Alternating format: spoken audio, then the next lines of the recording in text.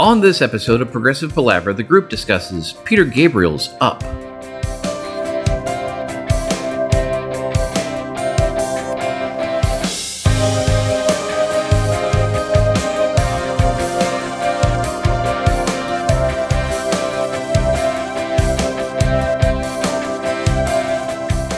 Hi and welcome to Progressive Palaver, a group of lifelong friends and appreciators of music discussing the greatest progressive rock bands album by album. I'm Joe Beauclair, and on this episode of Progressive Palaver, I'm joined by my very good friends Ken Gregory and Paul Zotter as we continue in the Peter Gabriel catalog with Up.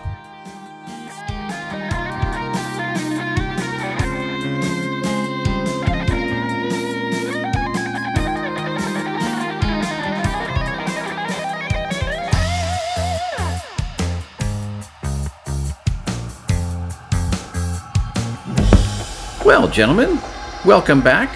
We are switching gears back to Peter Gabriel after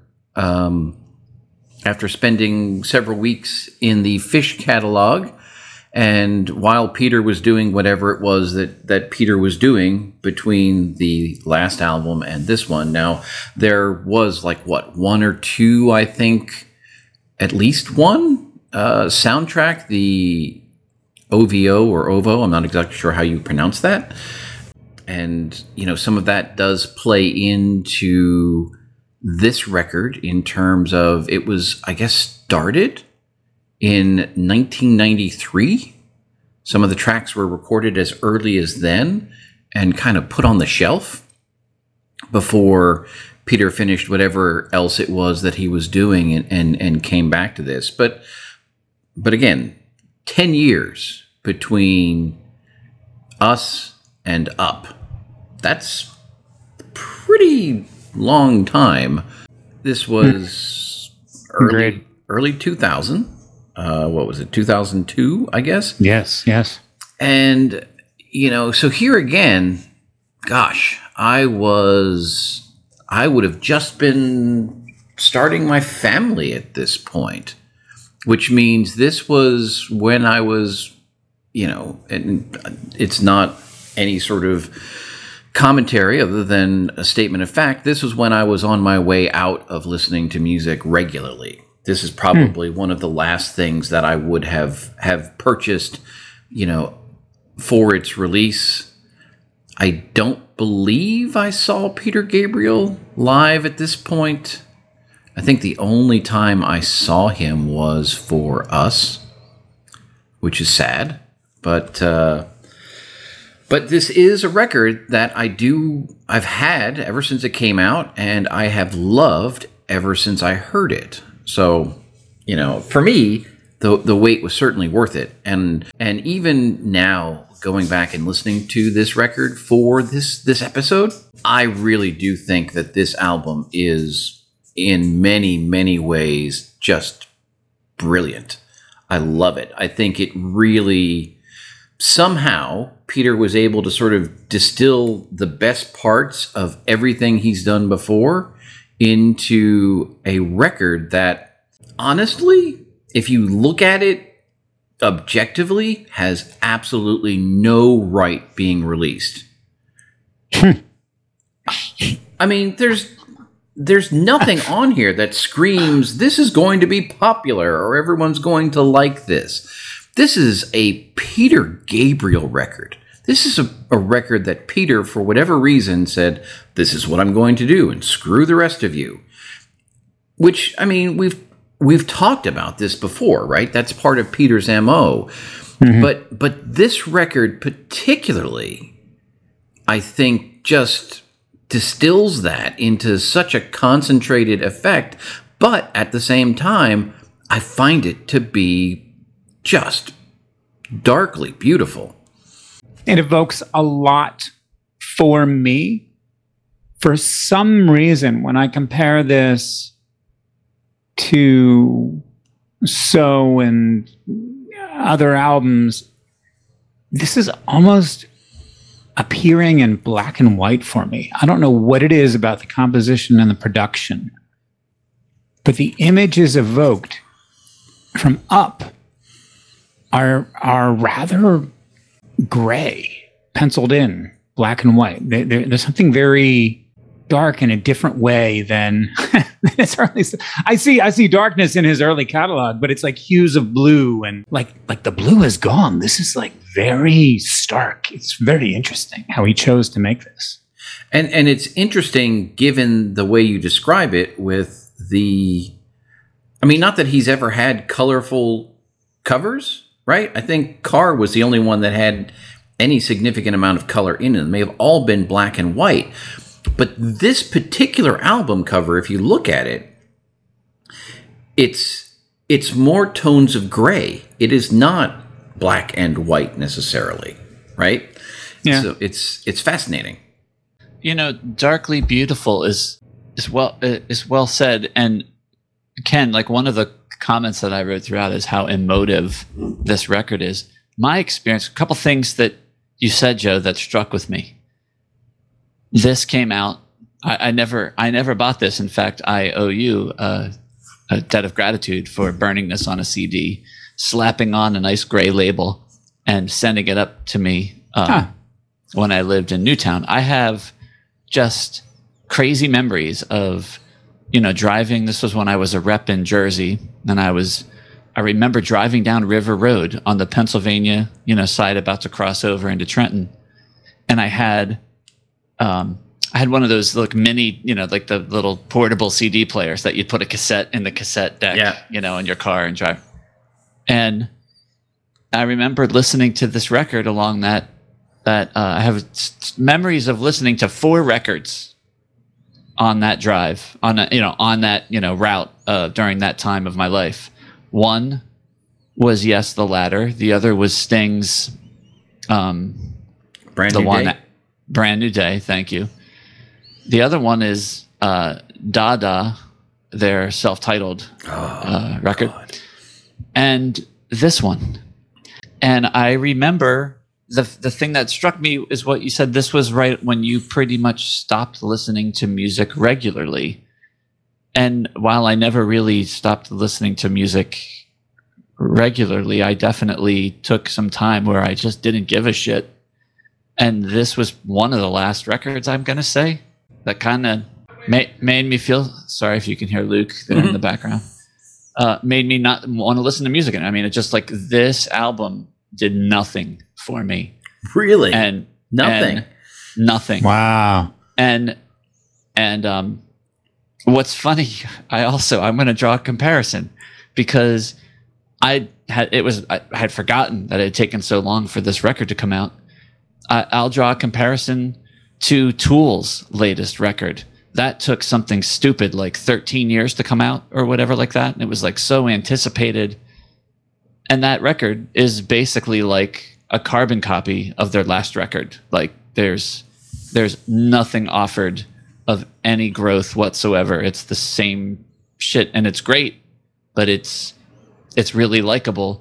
But it does absolutely nothing for me. And this is how this album has been all these years for me. I couldn't find anything wrong with it other than it just never connected with me. I will say that revisiting it, I have a much deeper appreciation for what's going on this album. I'm sitting here hearing you say that, and I want to get all riled up. It's like, how could you say that? But I do understand exactly why you would say that, because when you listen to this, and as I was giving it my final go through to write my notes, I mean, there are, and I said it in the thing, it takes a lot of cues from what he's already done. So on one level, I hear exactly what you're saying, but for me personally, I think he takes all of those things and somehow does them better here. Interesting. Yes, because I would say that taking cues from all the things he's already done, I would just say it's derivative.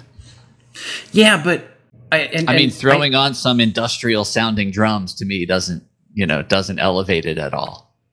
And it's interesting because I had obviously all of the moments, I can't argue the point because you're right. In some ways, it is derivative, and I totally lost my point, which was going to be. It's okay because Earthshadow. I can't really argue with the point of view that this is an exceptional album because there are some. I mean, I'm probably just more mature now than I was in 2003, barely, but a little bit. And a little bit more patient and a little bit more open-minded about this. And to be honest, I didn't really like anything I heard in the early 2000s. Yeah, I can't argue with you either. I can't say that it's terrible. It just, for me, it just falls a little bit short. It did make me think, though, like the way I reacted to this in 2002. Like what if I had been along with like a band like Rush all along, right? And they put out like Signals. Would I have enjoyed that one as much as I do, or Grace Under Pressure, or Power Windows? Like, would I have been like, oh, yeah, one of those turning points, exactly. Yeah, I don't know how I wonder because with Rush I just kind of got completely immersed into everything all at once, and I did find this much more enjoyable than I ever had before when I went back, for our episode here. So, my God, you two talk about your adult lives and your commutes to work and starting a family.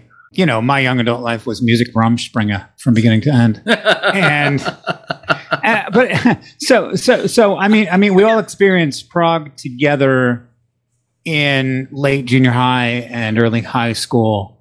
And by the time this era rode around, I suppose you guys hung on to Yes to the degree that you could, but prog was somehow dead, and there were all these other genres. So I had been playing a bit of jazz fusion. I fancied myself a bit of a sound designer for musical theater.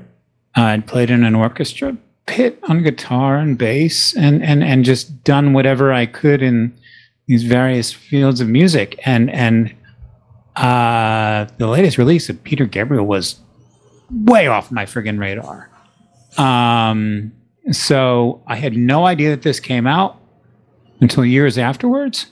I do find it absolutely brilliant and liberating now, but I truly had no idea. I want to call out the timing and 9/11 because we know that screwed up all sorts of record releases and tours for other bands. So I suppose maybe this could have come a bit earlier, but folks weren't in the mood to purchase music or to do things. So it looks like he maybe waited for some of that malaise to taper. When I look through the timeline of progressive rock, it's pretty lean in this period. Instead, I have pulled up just general releases from this period, and it brings back all sorts of crazy memories. I'm seeing Black Label Society, Zakk Wylde. Oh God, Low, the Ataris, the Dropkick Murphys, Katy Perry. Oh my gosh. Spoon. I was really into Spoon. The whole indie thing had become grown up. And I remember seeing Spoon at the Electric Factory with Cake. Tortoise. Oh my God. I believe I saw a Tortoise at the Khyber. Dave Matthews is still active, That whole thing came out of the 90s into the early 2000s. Snow Patrol. I'm seeing Aerosmith active, just push play. Hey, not for nothing. Snow Patrol has a lot of popular stuff. Yeah. But their latest album is by far really the best. Good. Really fucking good. It's the one with like the space helmet on the cover. I don't know what it's called. Okay. Oh, it's called Wildness, I think it's called. Sorry. Snow Patrol. Good. Still at it. All right. Well, this is 2001. Staying on track here. Neil Finn. We've talked about Neil Finn, and we've been a fan. Hey, Daft Punk. Oh my God. Sepultura. Old 97s. I dig them. Ooh. I just thought of a record that I would bring to our 200th episode, but that's a whole different thing. Oh my gosh. Okay. Yeah, when we cover the prog not prog material, we really kind of shine and get into our personal pleasures. Yeah. So it's just a really interesting time. Like I have no idea. Oh, Pete Yorn. He's an interesting character. I have no idea what Peter could have possibly been listening to, because all of us had just gone off into all, either not listening to music, or the music that we did listen to was in different genres. I see Alkaline Trio here. That's a punk act from the Midwest that I actually absolutely love. 3 guys who absolutely tear it up. And let me do a couple more. No Effects. I love Me First and the Gimme Gimmes. That's West Coast punk. That really just all fired up and shit. And when I was a sound guy in the bars, I mean, that stuff just sold a lot of beer and made a lot of people happy. So post 9/11 was really good for a punk revival for some reason. It was just people venting. Modest Mouse, right? That's another one. Early 2000s. So it's just an entirely different scene. And some of these acts did get kind of proggy in their own right. Oh, Elbow. I'm a big fan of Elbow. They got some really melodic stuff. I love the way that dude sings.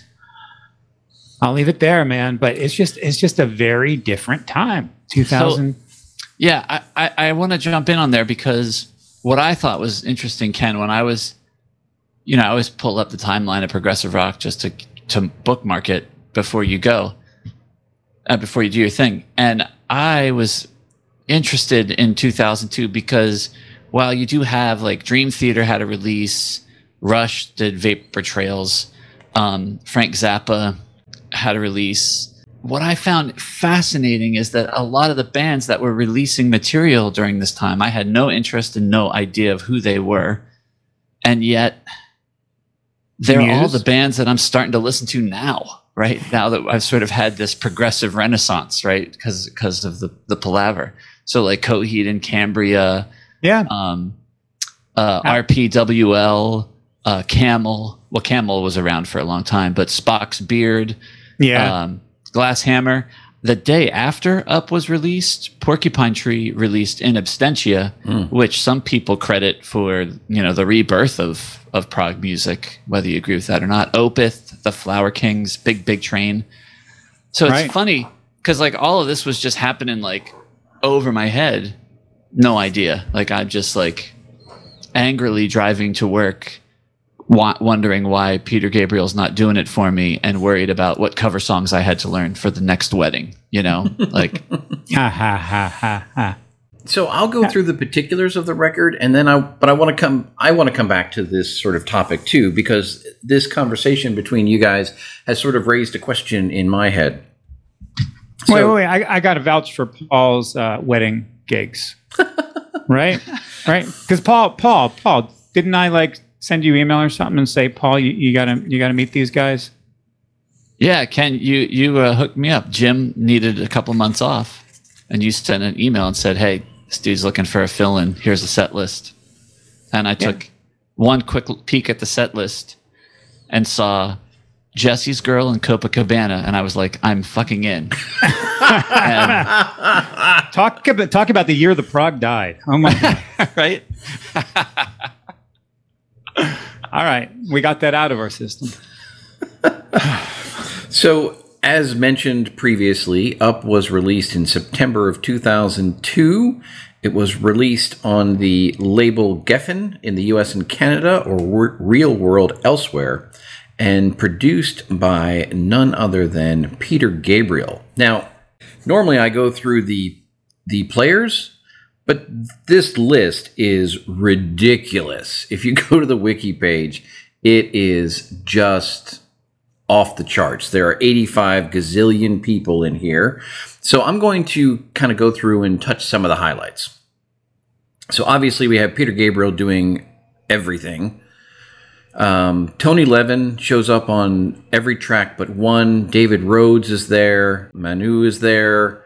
Shankar shows up. Bob Ezrin gets a brass arrangement.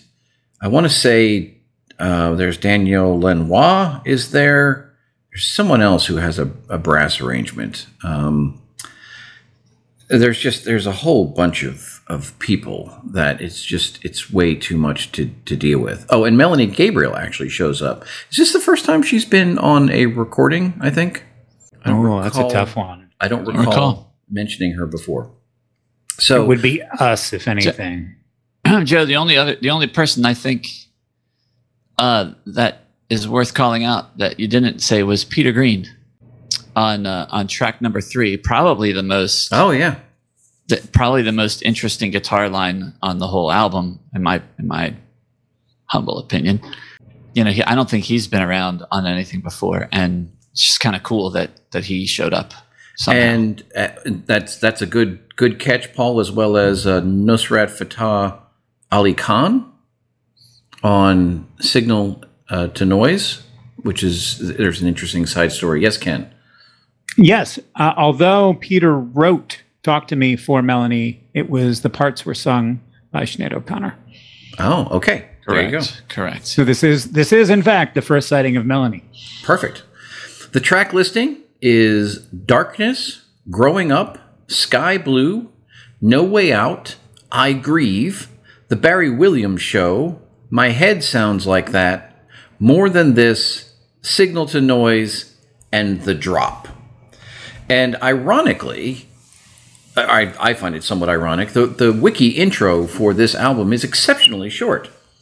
Up is the 7th studio and 13th album overall released by the English rock musician Peter Gabriel. It is his last full-length studio album of new original material to date, as the subsequent albums Scratch My Back and New Blood feature covers of other artists' songs and orchestral renderings of Gabriel's older material, respectively. Boom. That's it. So the question that came to my head as we were kind of going through the timeline and everything else, and the nature of this record is, and this has been a question throughout, this general period. We've covered multiple acts through the late 90s and early 2000s, and this question keeps coming up. But I think it's fun here, and that question is Up a prog album?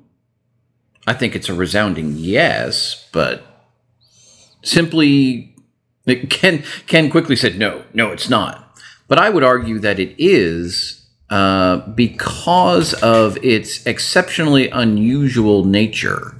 And this goes back to the argument or the statement that I made at the top of the show, in that there's really not a song here that is constructed in any way, shape, or form to be popular. There's just not. And there's no Sledgehammer. There's no Digging in the Dirt. There's no Salisbury Hill. There's nothing like that, to be quite honest. And but there is I Love to Be Loved and a couple of others. I agree, though. I think it's most definitely prog. It's fun. I'm surprised you even asked the question. Well, I mean, like I said, it comes up a lot, and we've asked this question of Peter Gabriel before, when he had some of these, super mega hit departures. But well, yeah, you just declared this a prog album. You're already on your own branch there.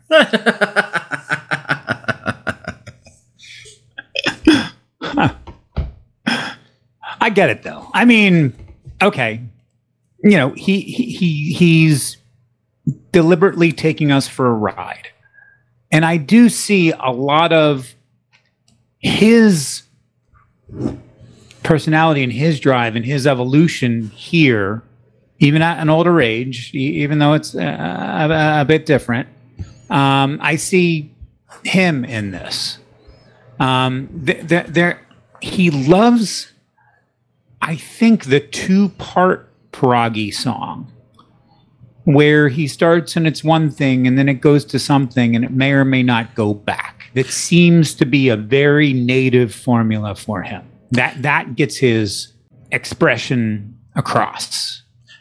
And that's an excellent point, Ken. And it's interesting, certainly in this record, I think, because sometimes those two pieces will be sequential and sometimes they'll be overlapping a little bit. It's kind of funny how he'll do that.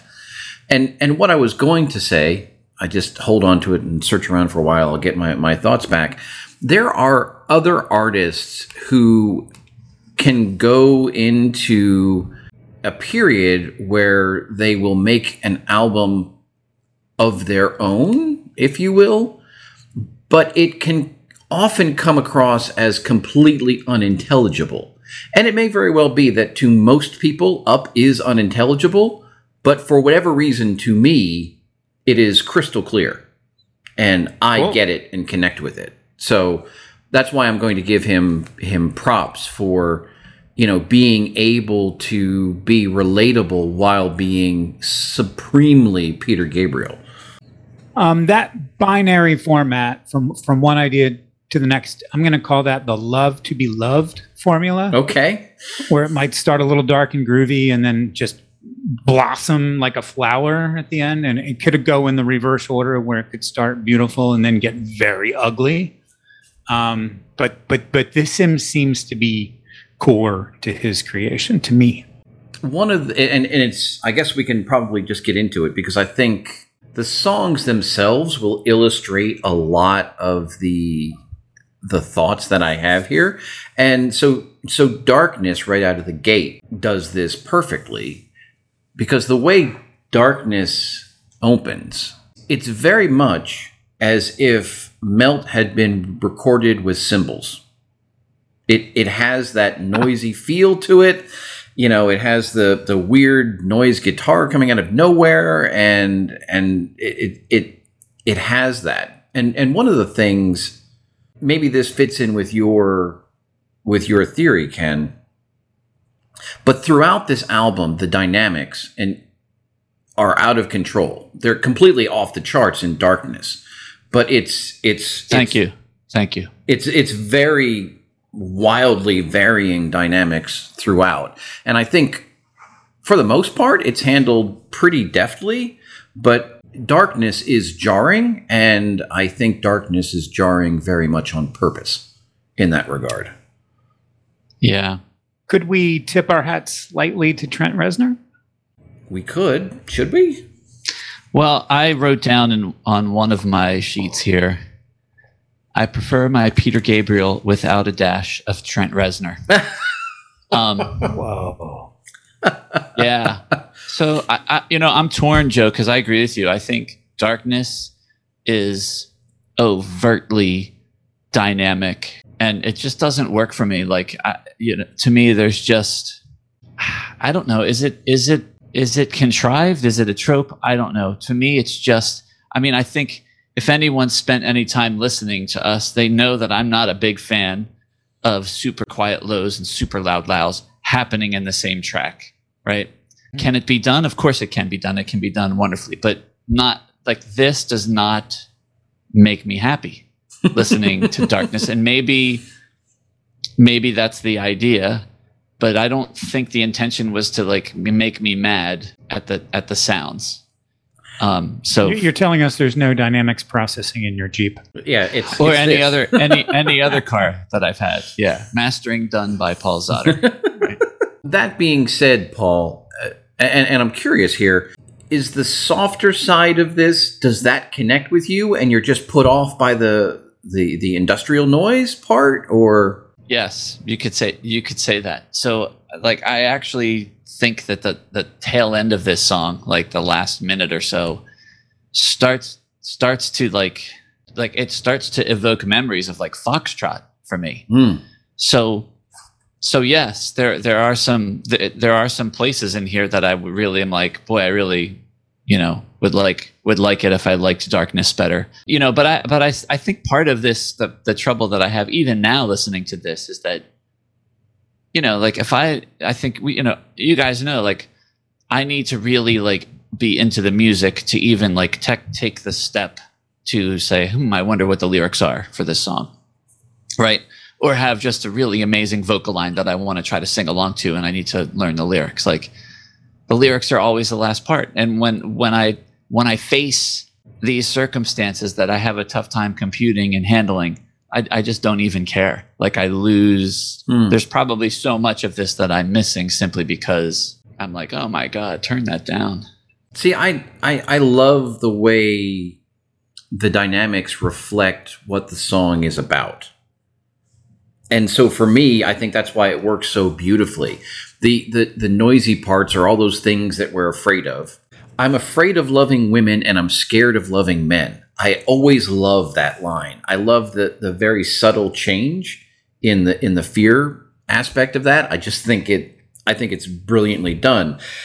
You know, these are these fears, the things that get us all clenched up and freaked out. But the way that he takes control over that with the walking through the undergrowth sections to the house in the woods, and he's looking through the window and the monster's curled up on the floor, right? And to me, I love the way that he's expressing this sort of control. He's saying, yes, I have these fears, but I have them. They don't have me. I control them. I'm in charge of all of this.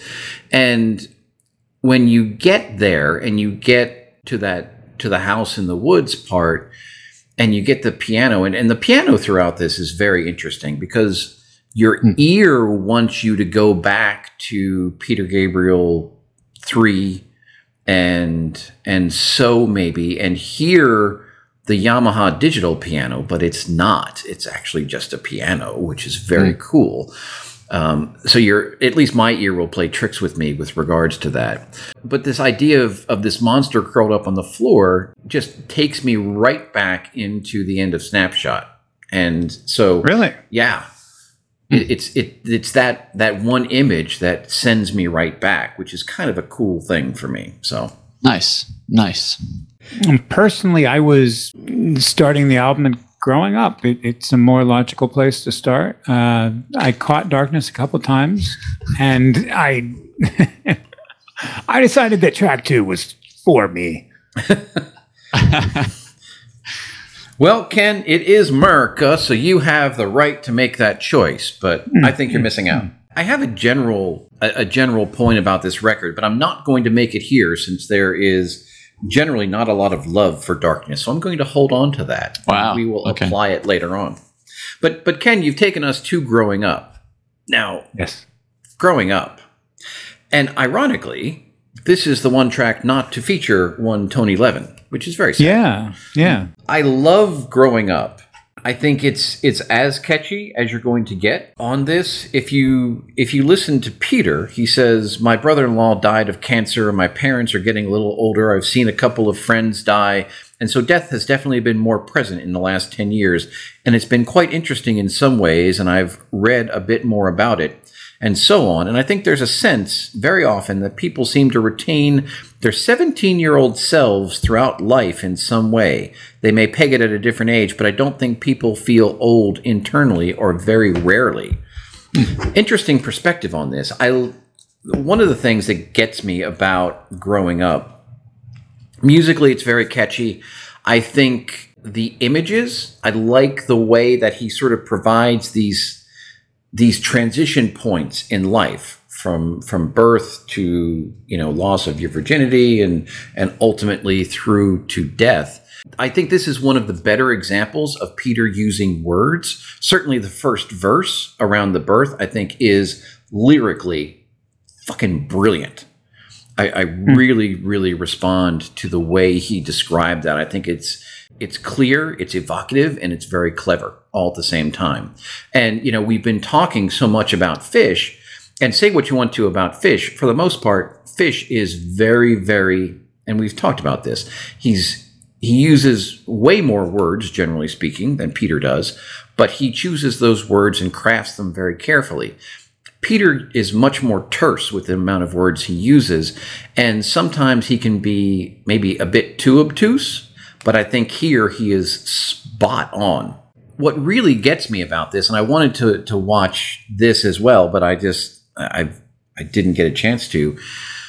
There's a live performance of this, and I don't honestly know if it was the tour for this record or some tour after, because I bought a DVD of the Growing Up concert, which I thought would have been this one, but it wasn't the recording that I wanted.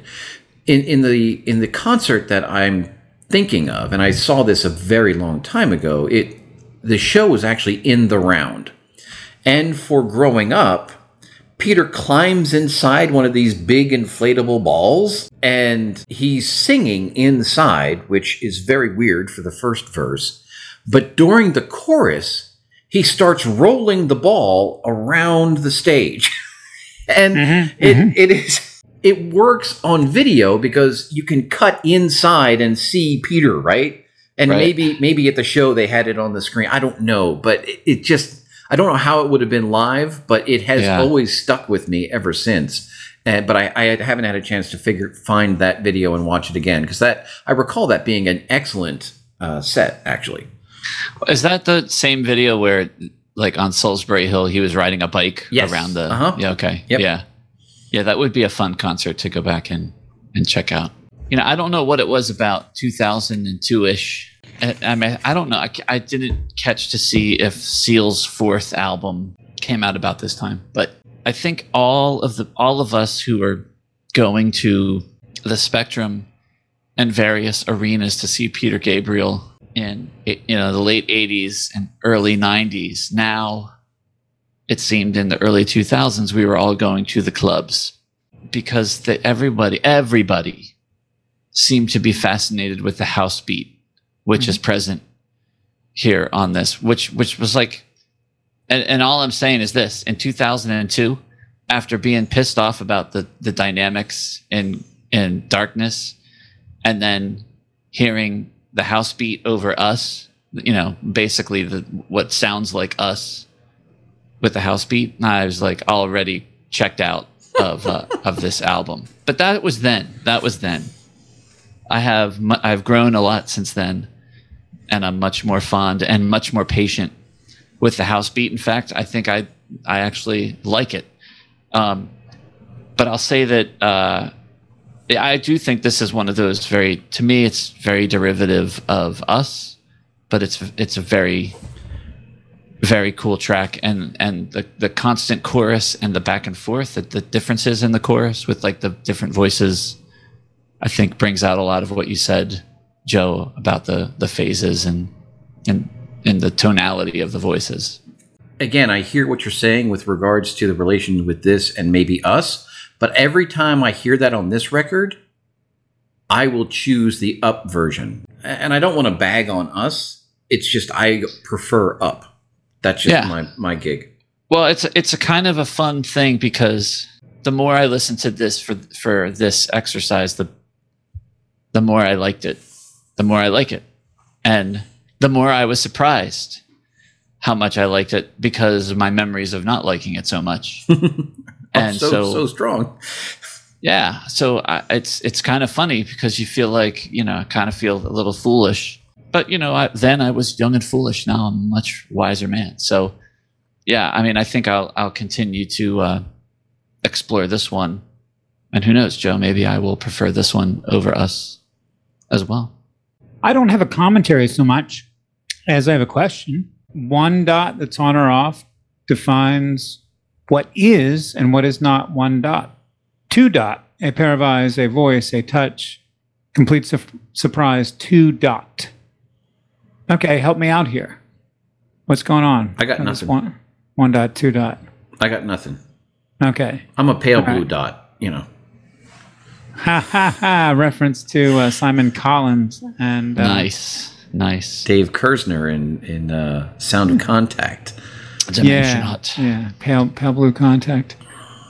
I honestly I don't know the dot thing. I've never really sorted out. Yeah, that was going through my head this week. Everywhere I jogged, it was like two dot, and I'm like, two dot. Why am I singing this? What is it? It is. It's pretty catchy. It's definitely. Yeah. So I'm curious, given the fact that I'm probably less cynical about this record. That's a safe way to say it. How do you guys feel when at the very end of the song the little keyboard comes in with the vocal melody?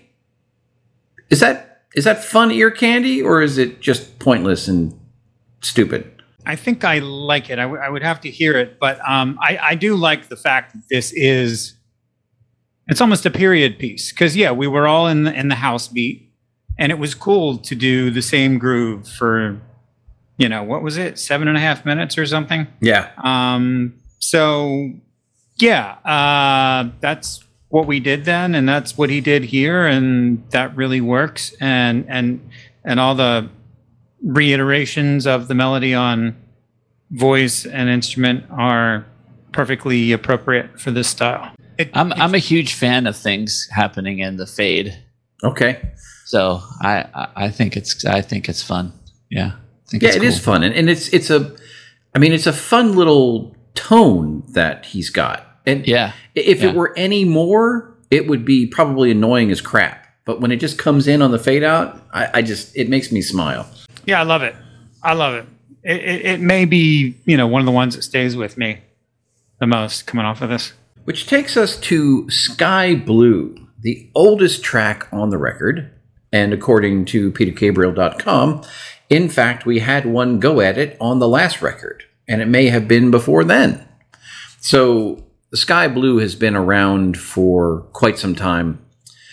It's a very, very old song. It definitely has a Mercy Street sort of feel to it, but it's certainly produced a little differently. And I think, personally, for me, the bass and guitar tones on this are just delightful. I think it's spectacular. And maybe because there's relatively little else going on, this track is maybe the first time on this record that you get a sense for just how wonderfully Peter is singing. He has some just spectacular vocal moments, and we've said this before on the last two records about how good Peter has gotten with his voice, but I just think on this record he sounds just wonderful. I love it. Mm-hmm. Mm-hmm. Absolutely. And I will bring in my other comment here, because I think Sky Blue illustrates the point as well.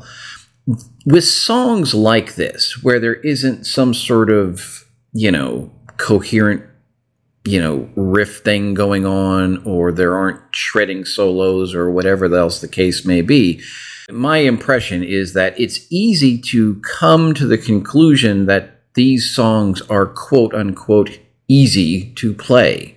And I don't think that's the case at all. I don't think it's easy to make music like this, even though it's not super busy, right? And even like having the brain space to envision the production of it all and putting it all together. And there's so many different tones and percussion type tones.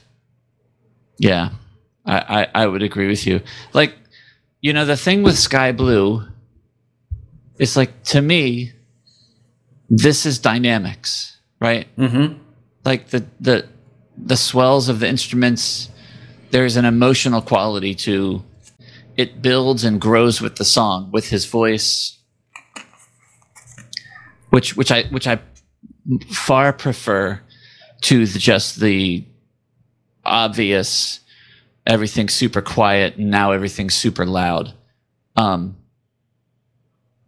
don't want to rehash that, but yeah. So yeah, I love it, and I feel like the turnaround sort of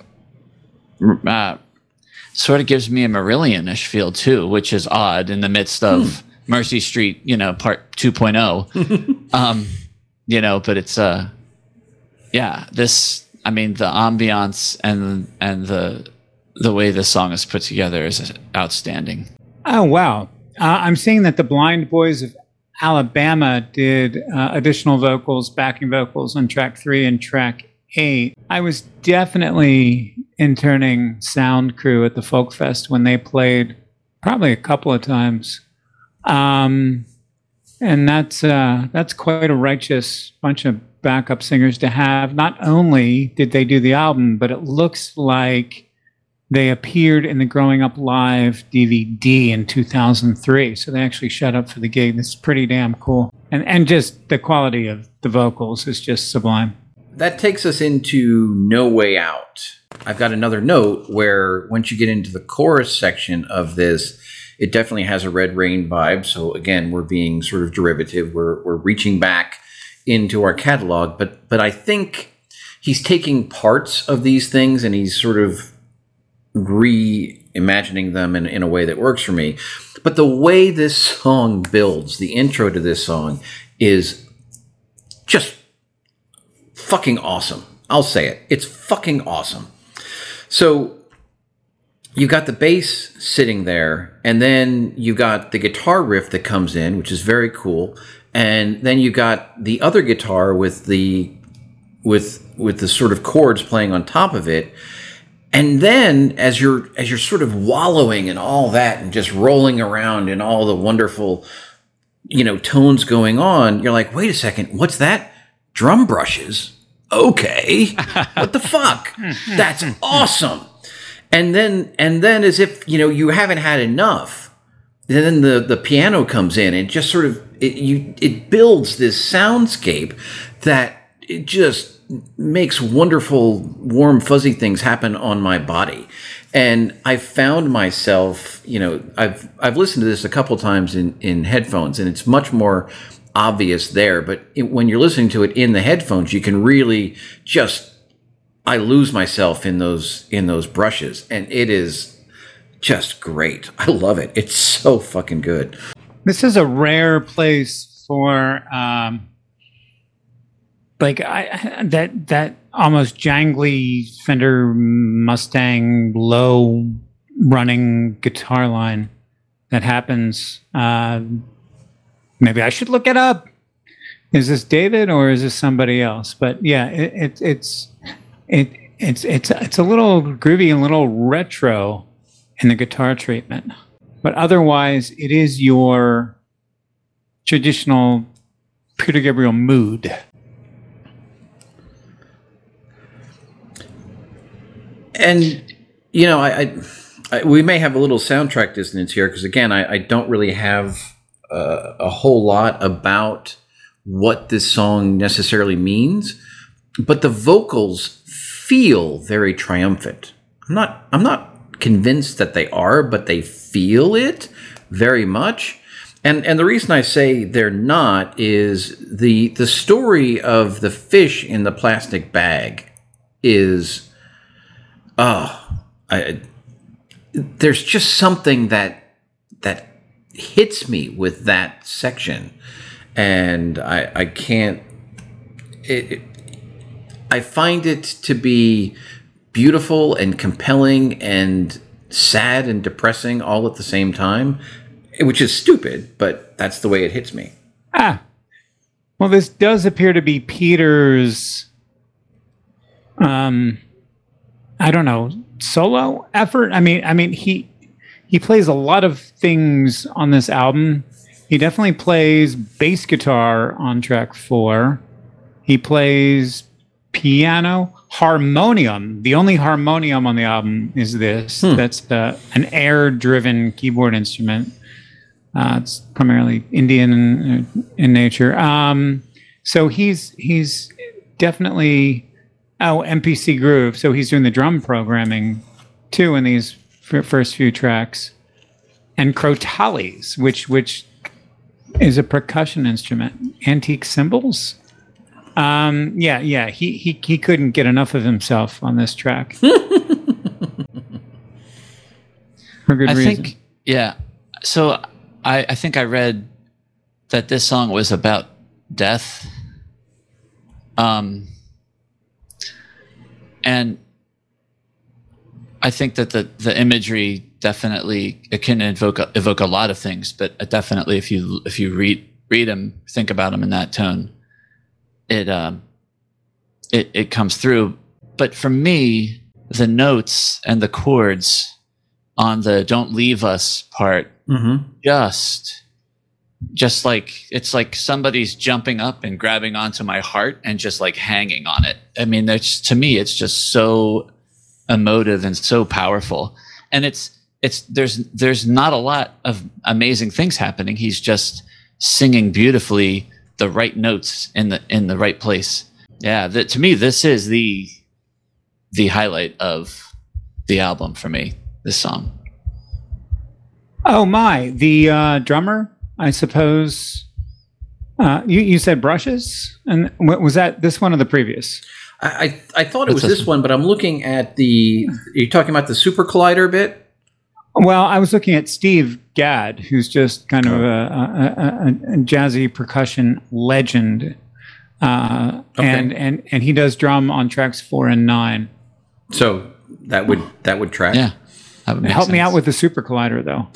So on Peter Gabriel's website, the paragraph on No Way Out reads, "The rhythm track of No Way Out was one of the earliest we began working on, and then it had more of a Latin feel. Chris Hughes took it and did this sort of programming thing with it, with a thing called Super Collider. But what it tends to do is break everything up into lots of little pieces and then reassemble them, but still very granulated, and it has this strange, mysterious percussion quality to it." Oh yeah, this is the only song he contributed drum programming to. Interesting. So, I don't know. Very nice. I would have made a bet that they were Brushes. So I mean, it very much sounds like Brushes, and there may be several layers here. I don't know. Yeah, I was with you on that one. Yeah. Yeah, that would be appropriate. It would probably be Steve Gadd. I gotta say that I almost wish the liner notes and hence the wiki credits were divided up into eras, because there was the primary era recorded in the 90s, and then the secondary, I better finish this album, in the early 2000s.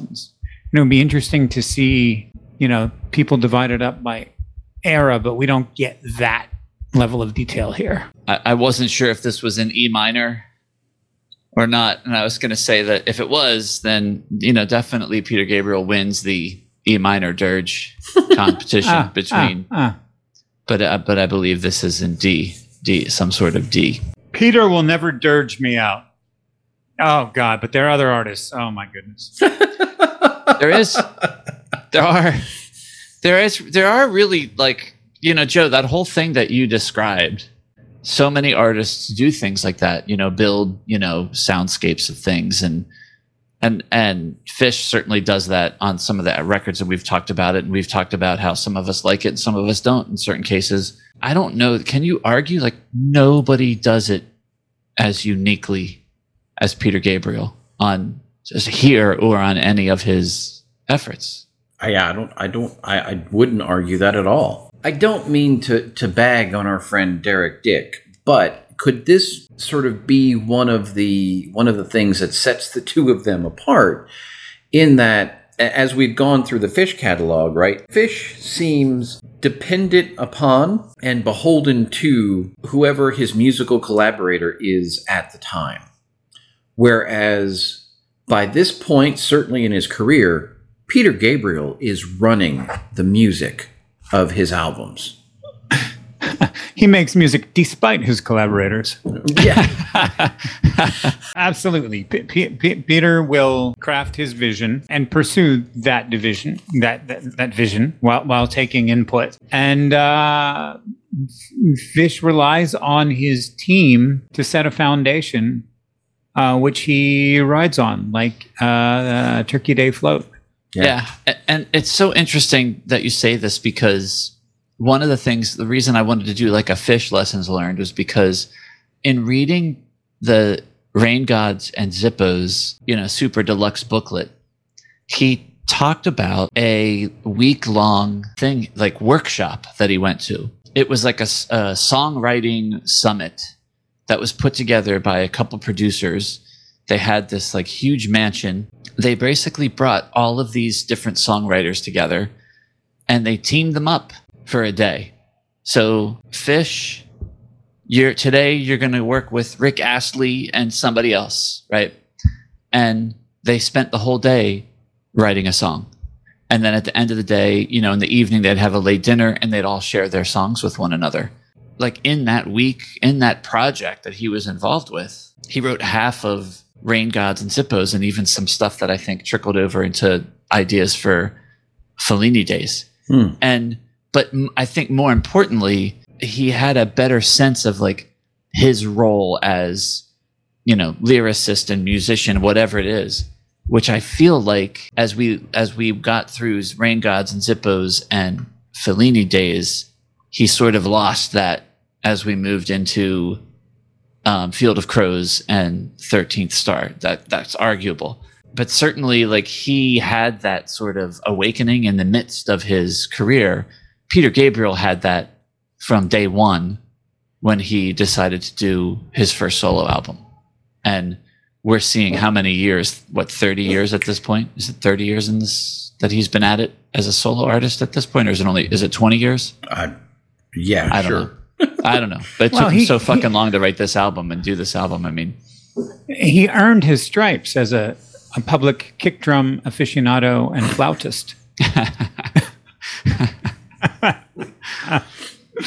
It's apparent, though. You know, it's obviously subtle throughout the whole of his career. I Grieve. Is that where we are here? We are. Now, yeah. Paul, at the top of the episode, you had, I believe it was you, invoked 9/11. And so my understanding is that... It was Ken. It was Ken? That's fine. Okay. It wasn't you know me, always dancing around New York City invoking 9/11.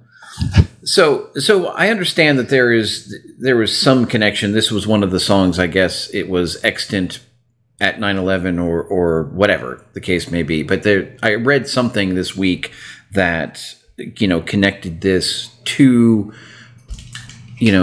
some of the things involved with 9/11, and it's an interesting song because it was written, according to Peter, extremely deliberately. So he tells story, a particular one about there was an American comic who came up to him, and Peter had always liked this particular comic's work, and this person said, I think that song Don't Give Up saved my life. I was suicidal and just kept on playing it. And, I imagine that other people have, communicated other things to him.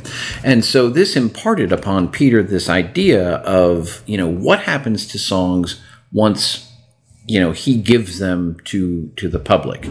And so he describes I Grieve as a tool that he deliberately wrote to address the idea of grief. And I think, it was beautiful before, but hearing the deliberateness of it is even more beautiful in the fact that he did this with a purpose. Just really deepens the meaning for me. And when, like, the way he sings the line, I grieve, every time, it really does get you. And I think he does a really great job of sort of balancing out those feelings that you have when you're in that grieving period, because it starts out and it's very immediate and it's very consuming and claustrophobic and there's nothing else. And then as time goes by, literally in the song, and you start to find other things that are going on and things start to ease up a little bit and you feel bad. But at some point, you have to turn around and reconcile those two things. Because, the other alternative, obviously, is just move past whatever grief you had and forget about the person in your rearview mirror. But, is that really the best way to, honor, the memory and whatever they were in your life? And so I think the way this song is constructed is extremely powerful and extremely adept. Agreed. My strategic foreshadowing at the beginning of the episode, the Love to Be Loved song, this is it.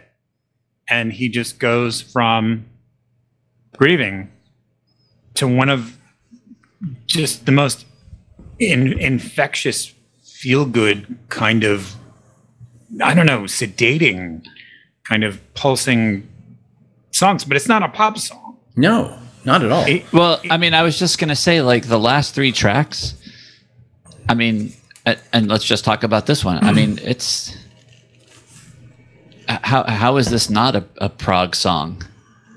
I mean, the places it takes you, the changes in the... Yeah. Fantastic. Yeah, it's prog in the Steve Hogarth sense, the neo-prog sense. I'd agree. It is the neo-prog, but honestly, by 2002, is there anything but neo-prog?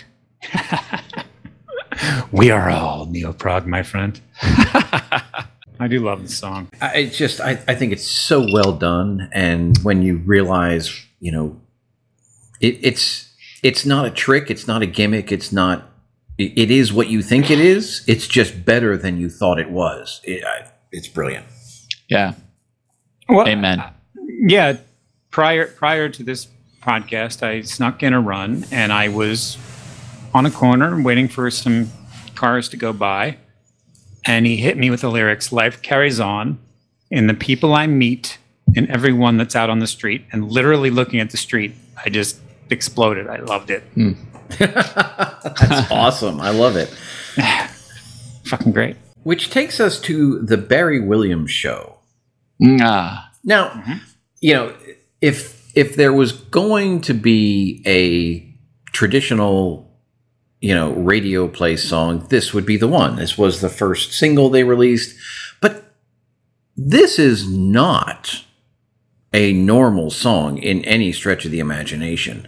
The lyrics are, you know, they're kind of far out there on purpose. I get it. The way that the song is constructed with sort of the vocal layers is not particularly normal in any way, shape, or form. There's a lot of this that is atypical, I think. And so when I listen to it, my brain wants to treat it like Son of Sledgehammer or something, but I can't quite get there because the words are coming at me are just so far out there. And of course, there's the whole Barry Williams angle, which just makes me laugh. And the fact that Peter didn't know, and not only, you know, for us in America, it's Greg Brady, but apparently there was, I guess, a rugby player also named Barry Williams.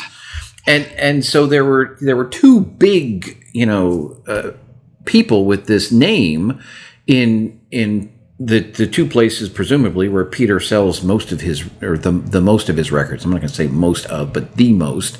And he missed both of those, which just it's very, very funny. Which is funny, but it's also like Ken said, I wonder what Peter Gabriel was listening to for the last 10 years. I don't know. I mean, I think the guy's got his head in the sand. Yeah, you know what's funny is I never actually watched that video, but this, sadly, you know, this, when I was driving down River Road, 2002, this was really the only song that I would be like, I'd pop it in and I'd just go right to this song.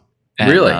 And it was still very fruitless for me. But yeah, I mean, it's for sure the most accessible. Could I say this is like this might be a slight to this song. Is this the Jesus He Knows Me of Peter Gabriel? I could see that. But, you know. But I really I mean, okay, I like both songs. Yeah, clearly. But there are similarities there. Now, the lyrics here, you know, Paul, did you call this accessible? Was that the word you used? From a musical perspective, Yeah. I think it's the most accessible. Yeah. But when you have lyrics like, my lover stole my girlfriend, I keep beating up my ex, I want to kill my neighbor, my daughter's selling sex, my SM lover hurt me, my girl became a man, I love my daughter's rapist, my life's gone down the pan. Okay. I mean, and it's interesting, right? Because as I'm reading this, I'm thinking back to Counting Out Time, right? This is what Peter has done. Peter has never shied away from saying things to make people squirm, and he seems to enjoy that. And so he's very much embracing it here. But in the context of this song, there's nothing to squirm about. That's Right. exactly what Jerry Springer and these types of shows that he's singing about talked about. It's a parody, but it's actually a mirror as to how basically the beginning of the end of pop culture, if it wasn't already a disaster. I just fucking love like the attention to the details of every production thing. And I don't know why here it grabs me so much, but I love it when in the chorus the backing vocals are like the Barry Williams Show. It's like so sharp on the show. I just fucking love that every time. I know exactly what you're talking about because I love it. And musically, it's awesome. I mean, Tony Levin is just slaying it. Mm-hmm. And you've got the two guitar It's lines. not obvious. Tony Levin slays it twice near the end. And kind of in the outro, they kind of turn him up a little bit. And then there's the super outro where he kind of gets to meander. But it's not your typical Here's the Steam where he's present the whole time. Here's the thing, I and maybe this is what Joe's getting at. It's sort of like my friend Dave Teig. Dave Teig is a wonderful bass player, and I have gone to see him play live, and I love him so much. Like he'll just play dun on like a song, and I'll be like, oh my god, it's mind blowing. Like, because just everything, and that's kind of how, like, we've been listening to Tony Levin so much at this point in time. When he just plays like two notes, you're just like, oh. Yeah, no one plays those two notes like Tony Levin. And Right. that's the beauty of Tony Levin, because we know he can shred our faces off, but he's able to do, to communicate so much with so little at the same time. He can play something that should be straight, and yet somehow it's wonderful. Yeah. Amen. Yeah. Amen. I'm with you, Joe. I haven't quoted author Darrell S. Leah, Without Frontiers, The Life and Music of Peter Gabriel, in this particular episode up till now. And here is what he has to say about the Barry Williams Show. Arguably, the only wrong foot on Up is the Barry Williams Show. A satire on the growth of confessional television programs, which seems out of step with the first-person emotion of the rest of the album. The closing refrain over the synthesized bangs and crashes of Come On Down echoed from the famous Price is Right game show catchphrase. The track was chosen as a wholly unrepresentative first single from the album and missed the charts, despite a humorous Sean Penn-directed video which featured Happy Gilmore, actor Christopher McDonald as Williams. Yeah, I really need to watch that video, and I can't argue with that, because I mean, if you think about the conversations we've had up till now, and these songs are generally very personal, internal, dealing with things in our head, and there has been no Peter Gabriel whimsy at all. And there is here. It's so I get it, but I enjoy it enough. But I accept the point. Yeah, I don't know if there's any greater purpose. If there's some sort of intended irony to say like this is so personal, and we all have these personal we all deal with our personal traumas in our own ways, and then then there's this certain group of people that just exploit it on TV. Or if Joe, you mentioned there is no steam, there is no the sledgehammer digging in the dirt. Well, maybe this was supposed to be it, and he was like, yeah, I'll give you a hit, here you go. Because it is really produced. I mean, aside from the fact that it's like 7 minutes long, like it's produced like a hit. Like all the horns, like that's so like early 2000s. Like I don't know. I feel like it is again. Who knows? Yeah. It's heavily compressed and it's right in the pocket, and it's got the house beat with a little bit of his previous funk. It's done really well. I still feel that it's kind of got that weird black and whiteness to it. It just, the production doesn't jump out to me with hues of color. Is it possible it's just too obvious? It's what you or I would just flippantly say while flipping through television channels. Whereas to be Gabriel-esque per se, or early Gabriel-esque, maybe he would put a perspective on it, like seeing it from Barry's point of view, or something very twisted about this, where it still communicates all the tawdry images of reality TV or confessional TV while staying in the zone. There was probably a way to do this. Yeah, I see your point, and I do. There is one thing that sort of knocks me out of the groove, and that is, 3/4 of the song is Barry sort of salaciously describing all of the things that he's put on air and how much people love it, and then out of nowhere you have the woman who takes his show, and you're like, where the fuck did that come from? Like it just, Right. It kind of comes out of nowhere, and it's a little incongruous. Now, the payoff there is that last verse, though, where, when people say the things that they really mean, I hear my name, I hear them roar, just for the one more time I take the floor, just one more Barry Williams show. And, the sort of build up there is almost worth the incongruous storytelling. But yeah, I mean, it's very Dr. Seuss, but it's very Peter. Yeah, I mean, I will very much accept all the arguments against it, but I just find it fun enough that I'm on board. And its location in the tracking provides a bit of levity, and while it's still kind of, off-putting, as a whole, the packaging, it provides a little bit of a break from what we've just gone through so far on the first 5 tracks. And I think they could have edited it down maybe to, I don't know, 339 or something like that. Well, I don't know. But keep in mind, Peter produced this, so Peter has no reason to cut himself down. We know how this is like that goes. Stephen King's 25th book, right? No one's going to edit that down.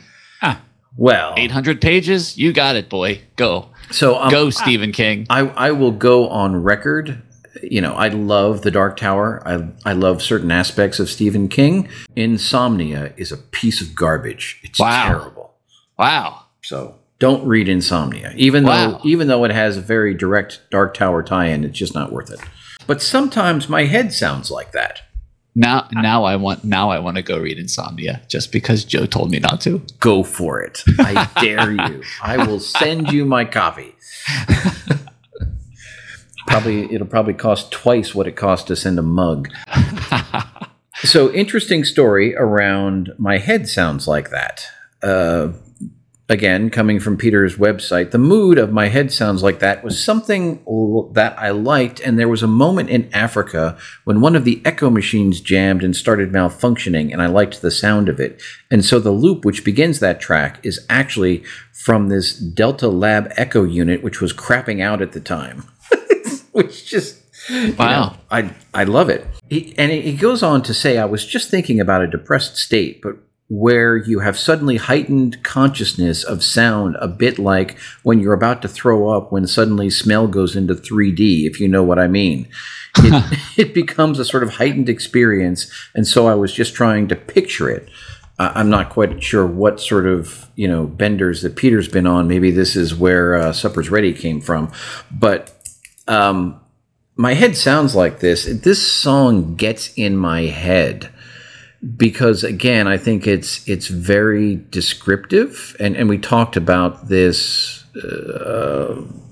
with some of the Fish lyrics as well. How you can draw these pictures and literally envision yourself there, and so this sort of lonely, depressed state, right? You can see it and taste it and smell it and feel it. And I find it to be very, very powerful. And it's interesting, Paul, because you mentioned on the Barry Williams show that it provides a little levity with everything we've gone through. There are some heavy duty subject matters here, but I find that this album doesn't come across as particularly heavy to me. Forward, I mean, and I'm weird, but that's just the way it is. So I resonate with this song a lot, and just one other little sort of side note that has nothing to do with anything. I think the horn aspect here always gives it to me just a little bit of a Sgt. Pepper's vibe, which is kind of cool. Nice. Wow. Yeah. Yeah, and the version that I have in my book starts similar to what you said about there was this moment in Africa when one of the Echo machines jammed, but also from Bob Ezrin. We worked together with Ed Shermer on the brass at Air Lyndhurst, where we did the Babe session. We kept the Black Dyke Mills Band after That'll Do, and we recorded the brass for that song. I'm very pleased with it. I thought it came out well. So it wasn't explicitly arranged to be this song. It was afterthought after a previous song. But damn, they nailed it. I don't know what their relationship in time was, right? But apparently some of these songs were recorded in multiple places over multiple different years. And we'll get into it on Signal to Noise next. And they're able to take these recordings and these pieces and somehow craft them into something, greater than the sum of the parts. It's really quite impressive. I can't remember. I think my head sounds like that gives the impression of maybe being a binary song and exploding into something different than what started it. Isn't it short-lived and then it kind of ends us back where we started? I believe so, yes. Yes. I wish I could say that this song moves me. I appreciate what you said about it. For me, it's a meandering humdrum. And then out of nowhere, we get back to, we enjoy some, I think this is where it's just like out of a sudden there's like Trent Reznor drums again. And then we go back to quiet. I don't remember what I said about Things on Us. I know that I really like Us, but I also know that I rarely ever want to listen to it. I may have to go head to head, Us and Up. I would be curious to hear the outcome of that. So we'll move on to More Than This. I've made the comment in the group text that I find Peter Gabriel to be a very frustrating interview, but apparently either when someone's writing this or they're able to cull the best parts, the little blurb on his website about this album is just absolutely fascinating. More Than This came right at the end, and I'd started a thing with guitar samples. I was mucking around with guitars, and Daniel Lanois left his beautiful Telecaster here. I can't play guitar to save my life, but I can make noises on it. The samples that we were getting, I was then manipulating on the keyboard, and the first sound that you hear on this track is that sort of a thing, and the track was built around that, which I just think is cool. Anytime anyone invokes a Telecaster, I'm on board. There you go. I have to get into it, and it's funny because the first note that I have here is that the intro is so good. I love the fact that the vocal line has this sort of groove to it, which is really nice. The guitar, the bass, and the keys and the drums are able to sort of build tension throughout, I guess what we'll call the verses here. But when you get to that chorus, sonically, it just opens up, almost like when you have a cloudy day and all of a sudden the clouds are gone and you can see the blue sky. And it's delightful the way that happens. I really love this song. I probably would like it a lot more if what you just described didn't remind me so much of Secret World. I was going to say, what was this? What was the song I was going to say? It reminded me of. It wasn't Secret World though. It was another one. Yeah, the chorusy part. I wrote down Secret World Doppelganger, and at least after all this time, like if I had my choice to listen to this versus Secret World, I'd probably go with Secret World. I think it's produced so similar to it, like the way the guitar's coming through, the high piano stuff going on. For me, it emotes that same thing, which, I, as much as I hate to be so shallow, I can't get away from it. Like I should just listen to it as its own. but for some reason, psychologically, I just become dismissive. Interesting. Yeah, isn't that weird? Like, who am I? I can almost hear him say, prior to playing this one's for the ladies.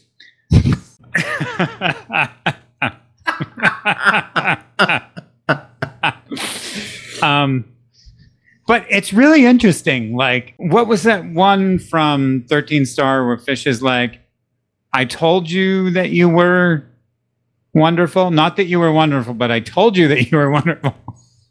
It's like, this is a love song, but not a love song. It's really a horribly wretched moment. And then this, more than this, more than this, so much more than this. There is something else there, blah, blah, blah, right next to you. Well, you too, buddy. You know, thank you for appreciating me being here right next to you and saying these very negative things. But it can be construed negative or positive, right? Feeling so connected is positive. And in the electronic press kit for this album, Peter did say he was feeling up when he released it and when he recorded most of it. And that's why he used this name and insisted on this non-unique name for an album, Up, because he was feeling so up. So I'm going to just take him at his word for it. And that even though there are a couple of Gabriel-esque awkwardisms in here, it's generally an up, positive love song. It just sounds good. It really does. I agree. Yeah, I mean, whatever you want to say, I think it does sound good. Which takes us into Signal to Noise. I couldn't even take notes on this track because I have just been enthralled with this track from one of the first few times I heard it. It gives me goosebumps. I think it's brilliant. I think it's powerful.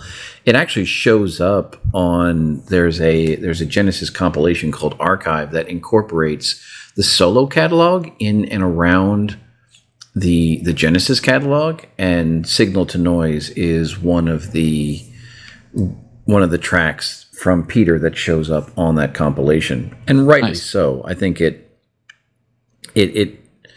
I just think there's so much to it, and professionally, being an analytical chemist by trade, I deal in literal signal to noise. So I love the line, turn up the signal, wipe out the noise. And obviously that's not what he's talking about, but it has sort of an extra layer for me, and I really, really like it. So the Nusrat Fateh Ali Khan bit, so he had apparently passed away before Peter finished this song. And apparently what they had was a recording that he had done of the track live before he passed away.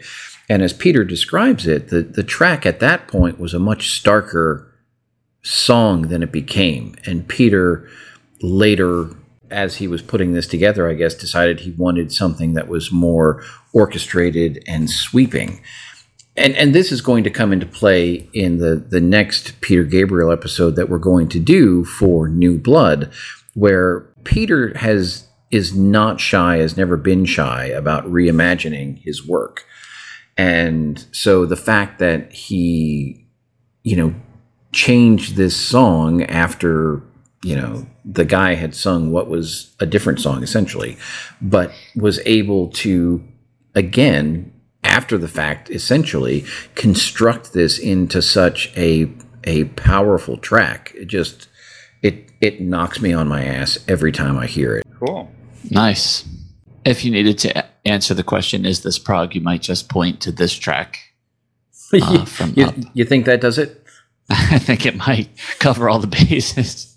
I don't think there's any Hobbit shit in there, but I can't add anything to it. Like you said, well, I have to say I can't add anything to it, and then I'm going to add something to it.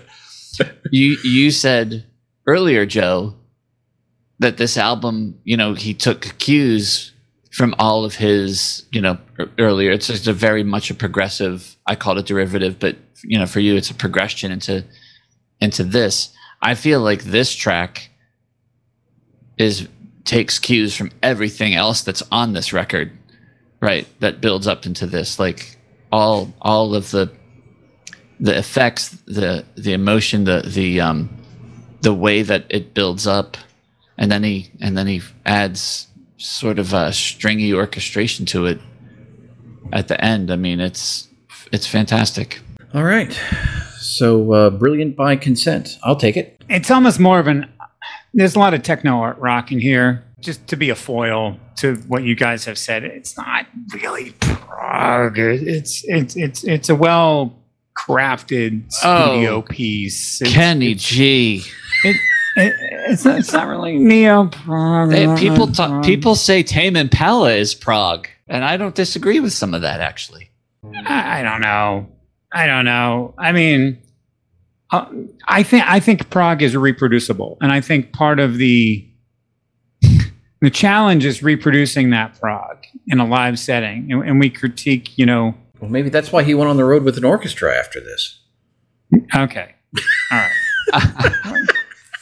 This is art rock. It's gorgeous. It's amazing. All right, continue. Receive and transmit. Well, there's only one place left to go, and that is to finish up with the drop, which I don't have anything written down because after signal to noise, my brain is just kind of a big puddle on the table in front of me, and I'm incapable of even processing anything after that. And that's a cop-out. It's whatever, but there's nothing about the drop that I even really care about after signal to noise. I honestly don't. I'm spent.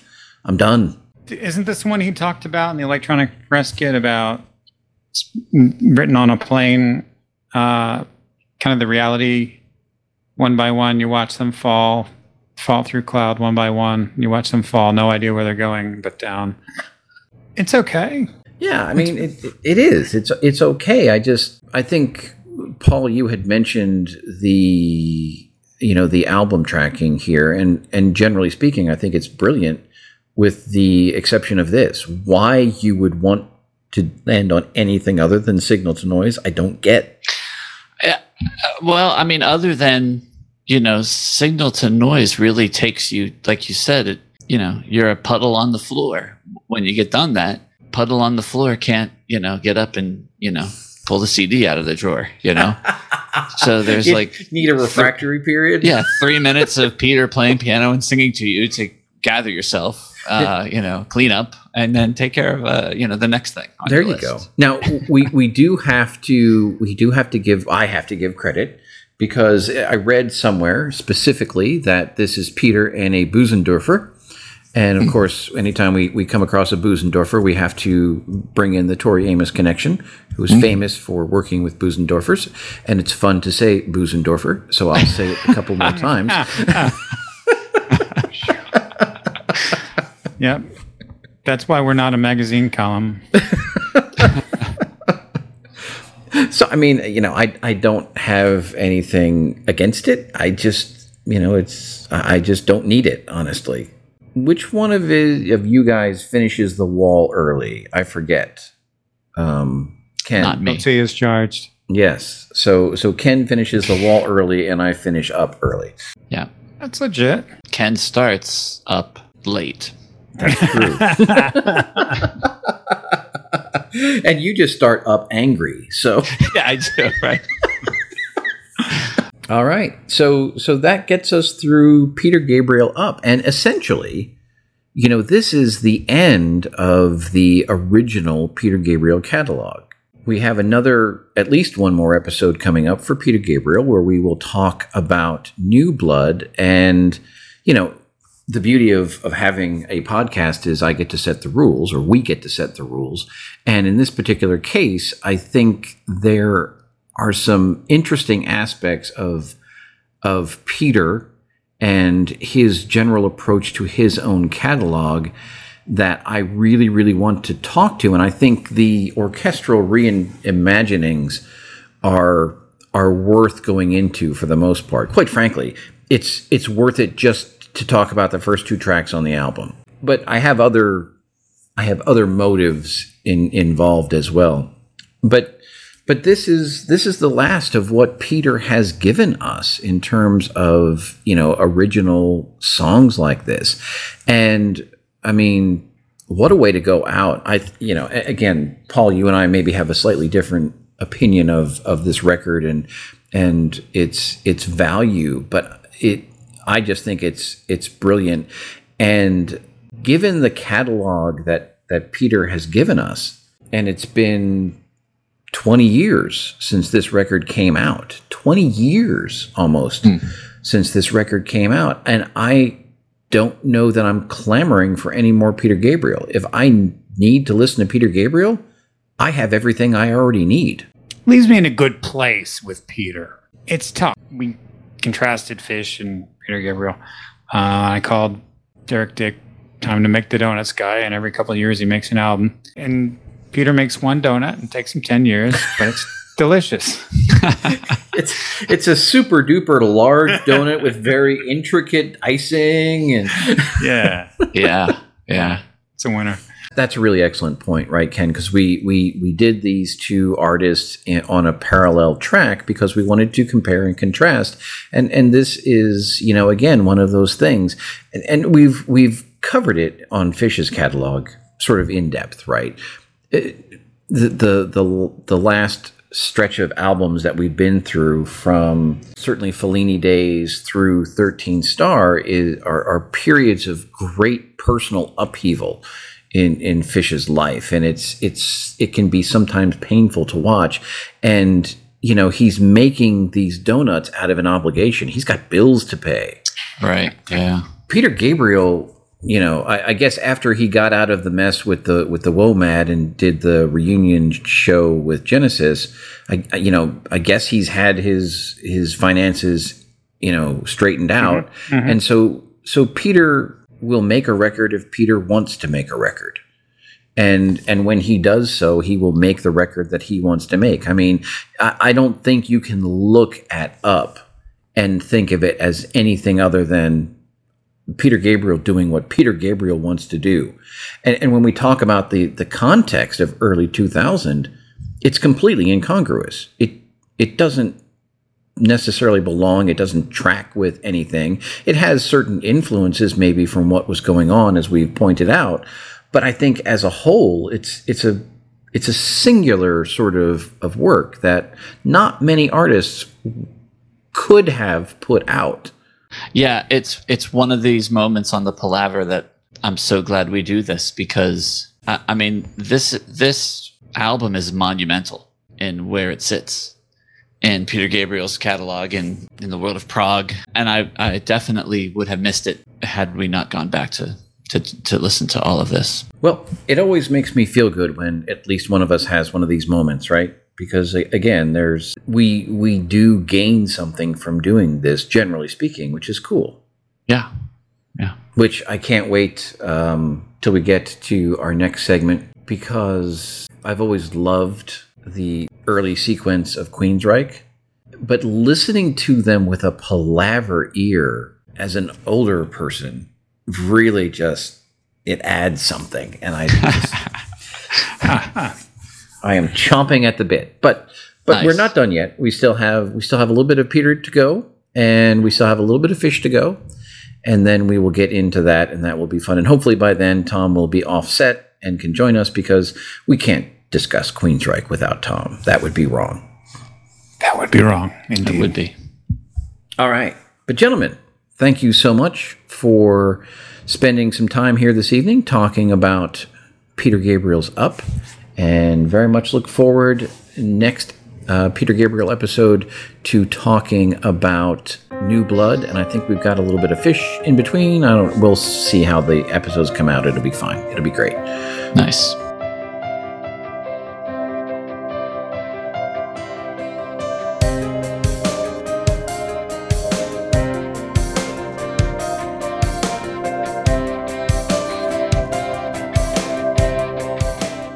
We hope you've enjoyed this episode of Progressive Palaver. As always, we've enjoyed talking with you, and I screwed it up. I haven't screwed that up in a long time.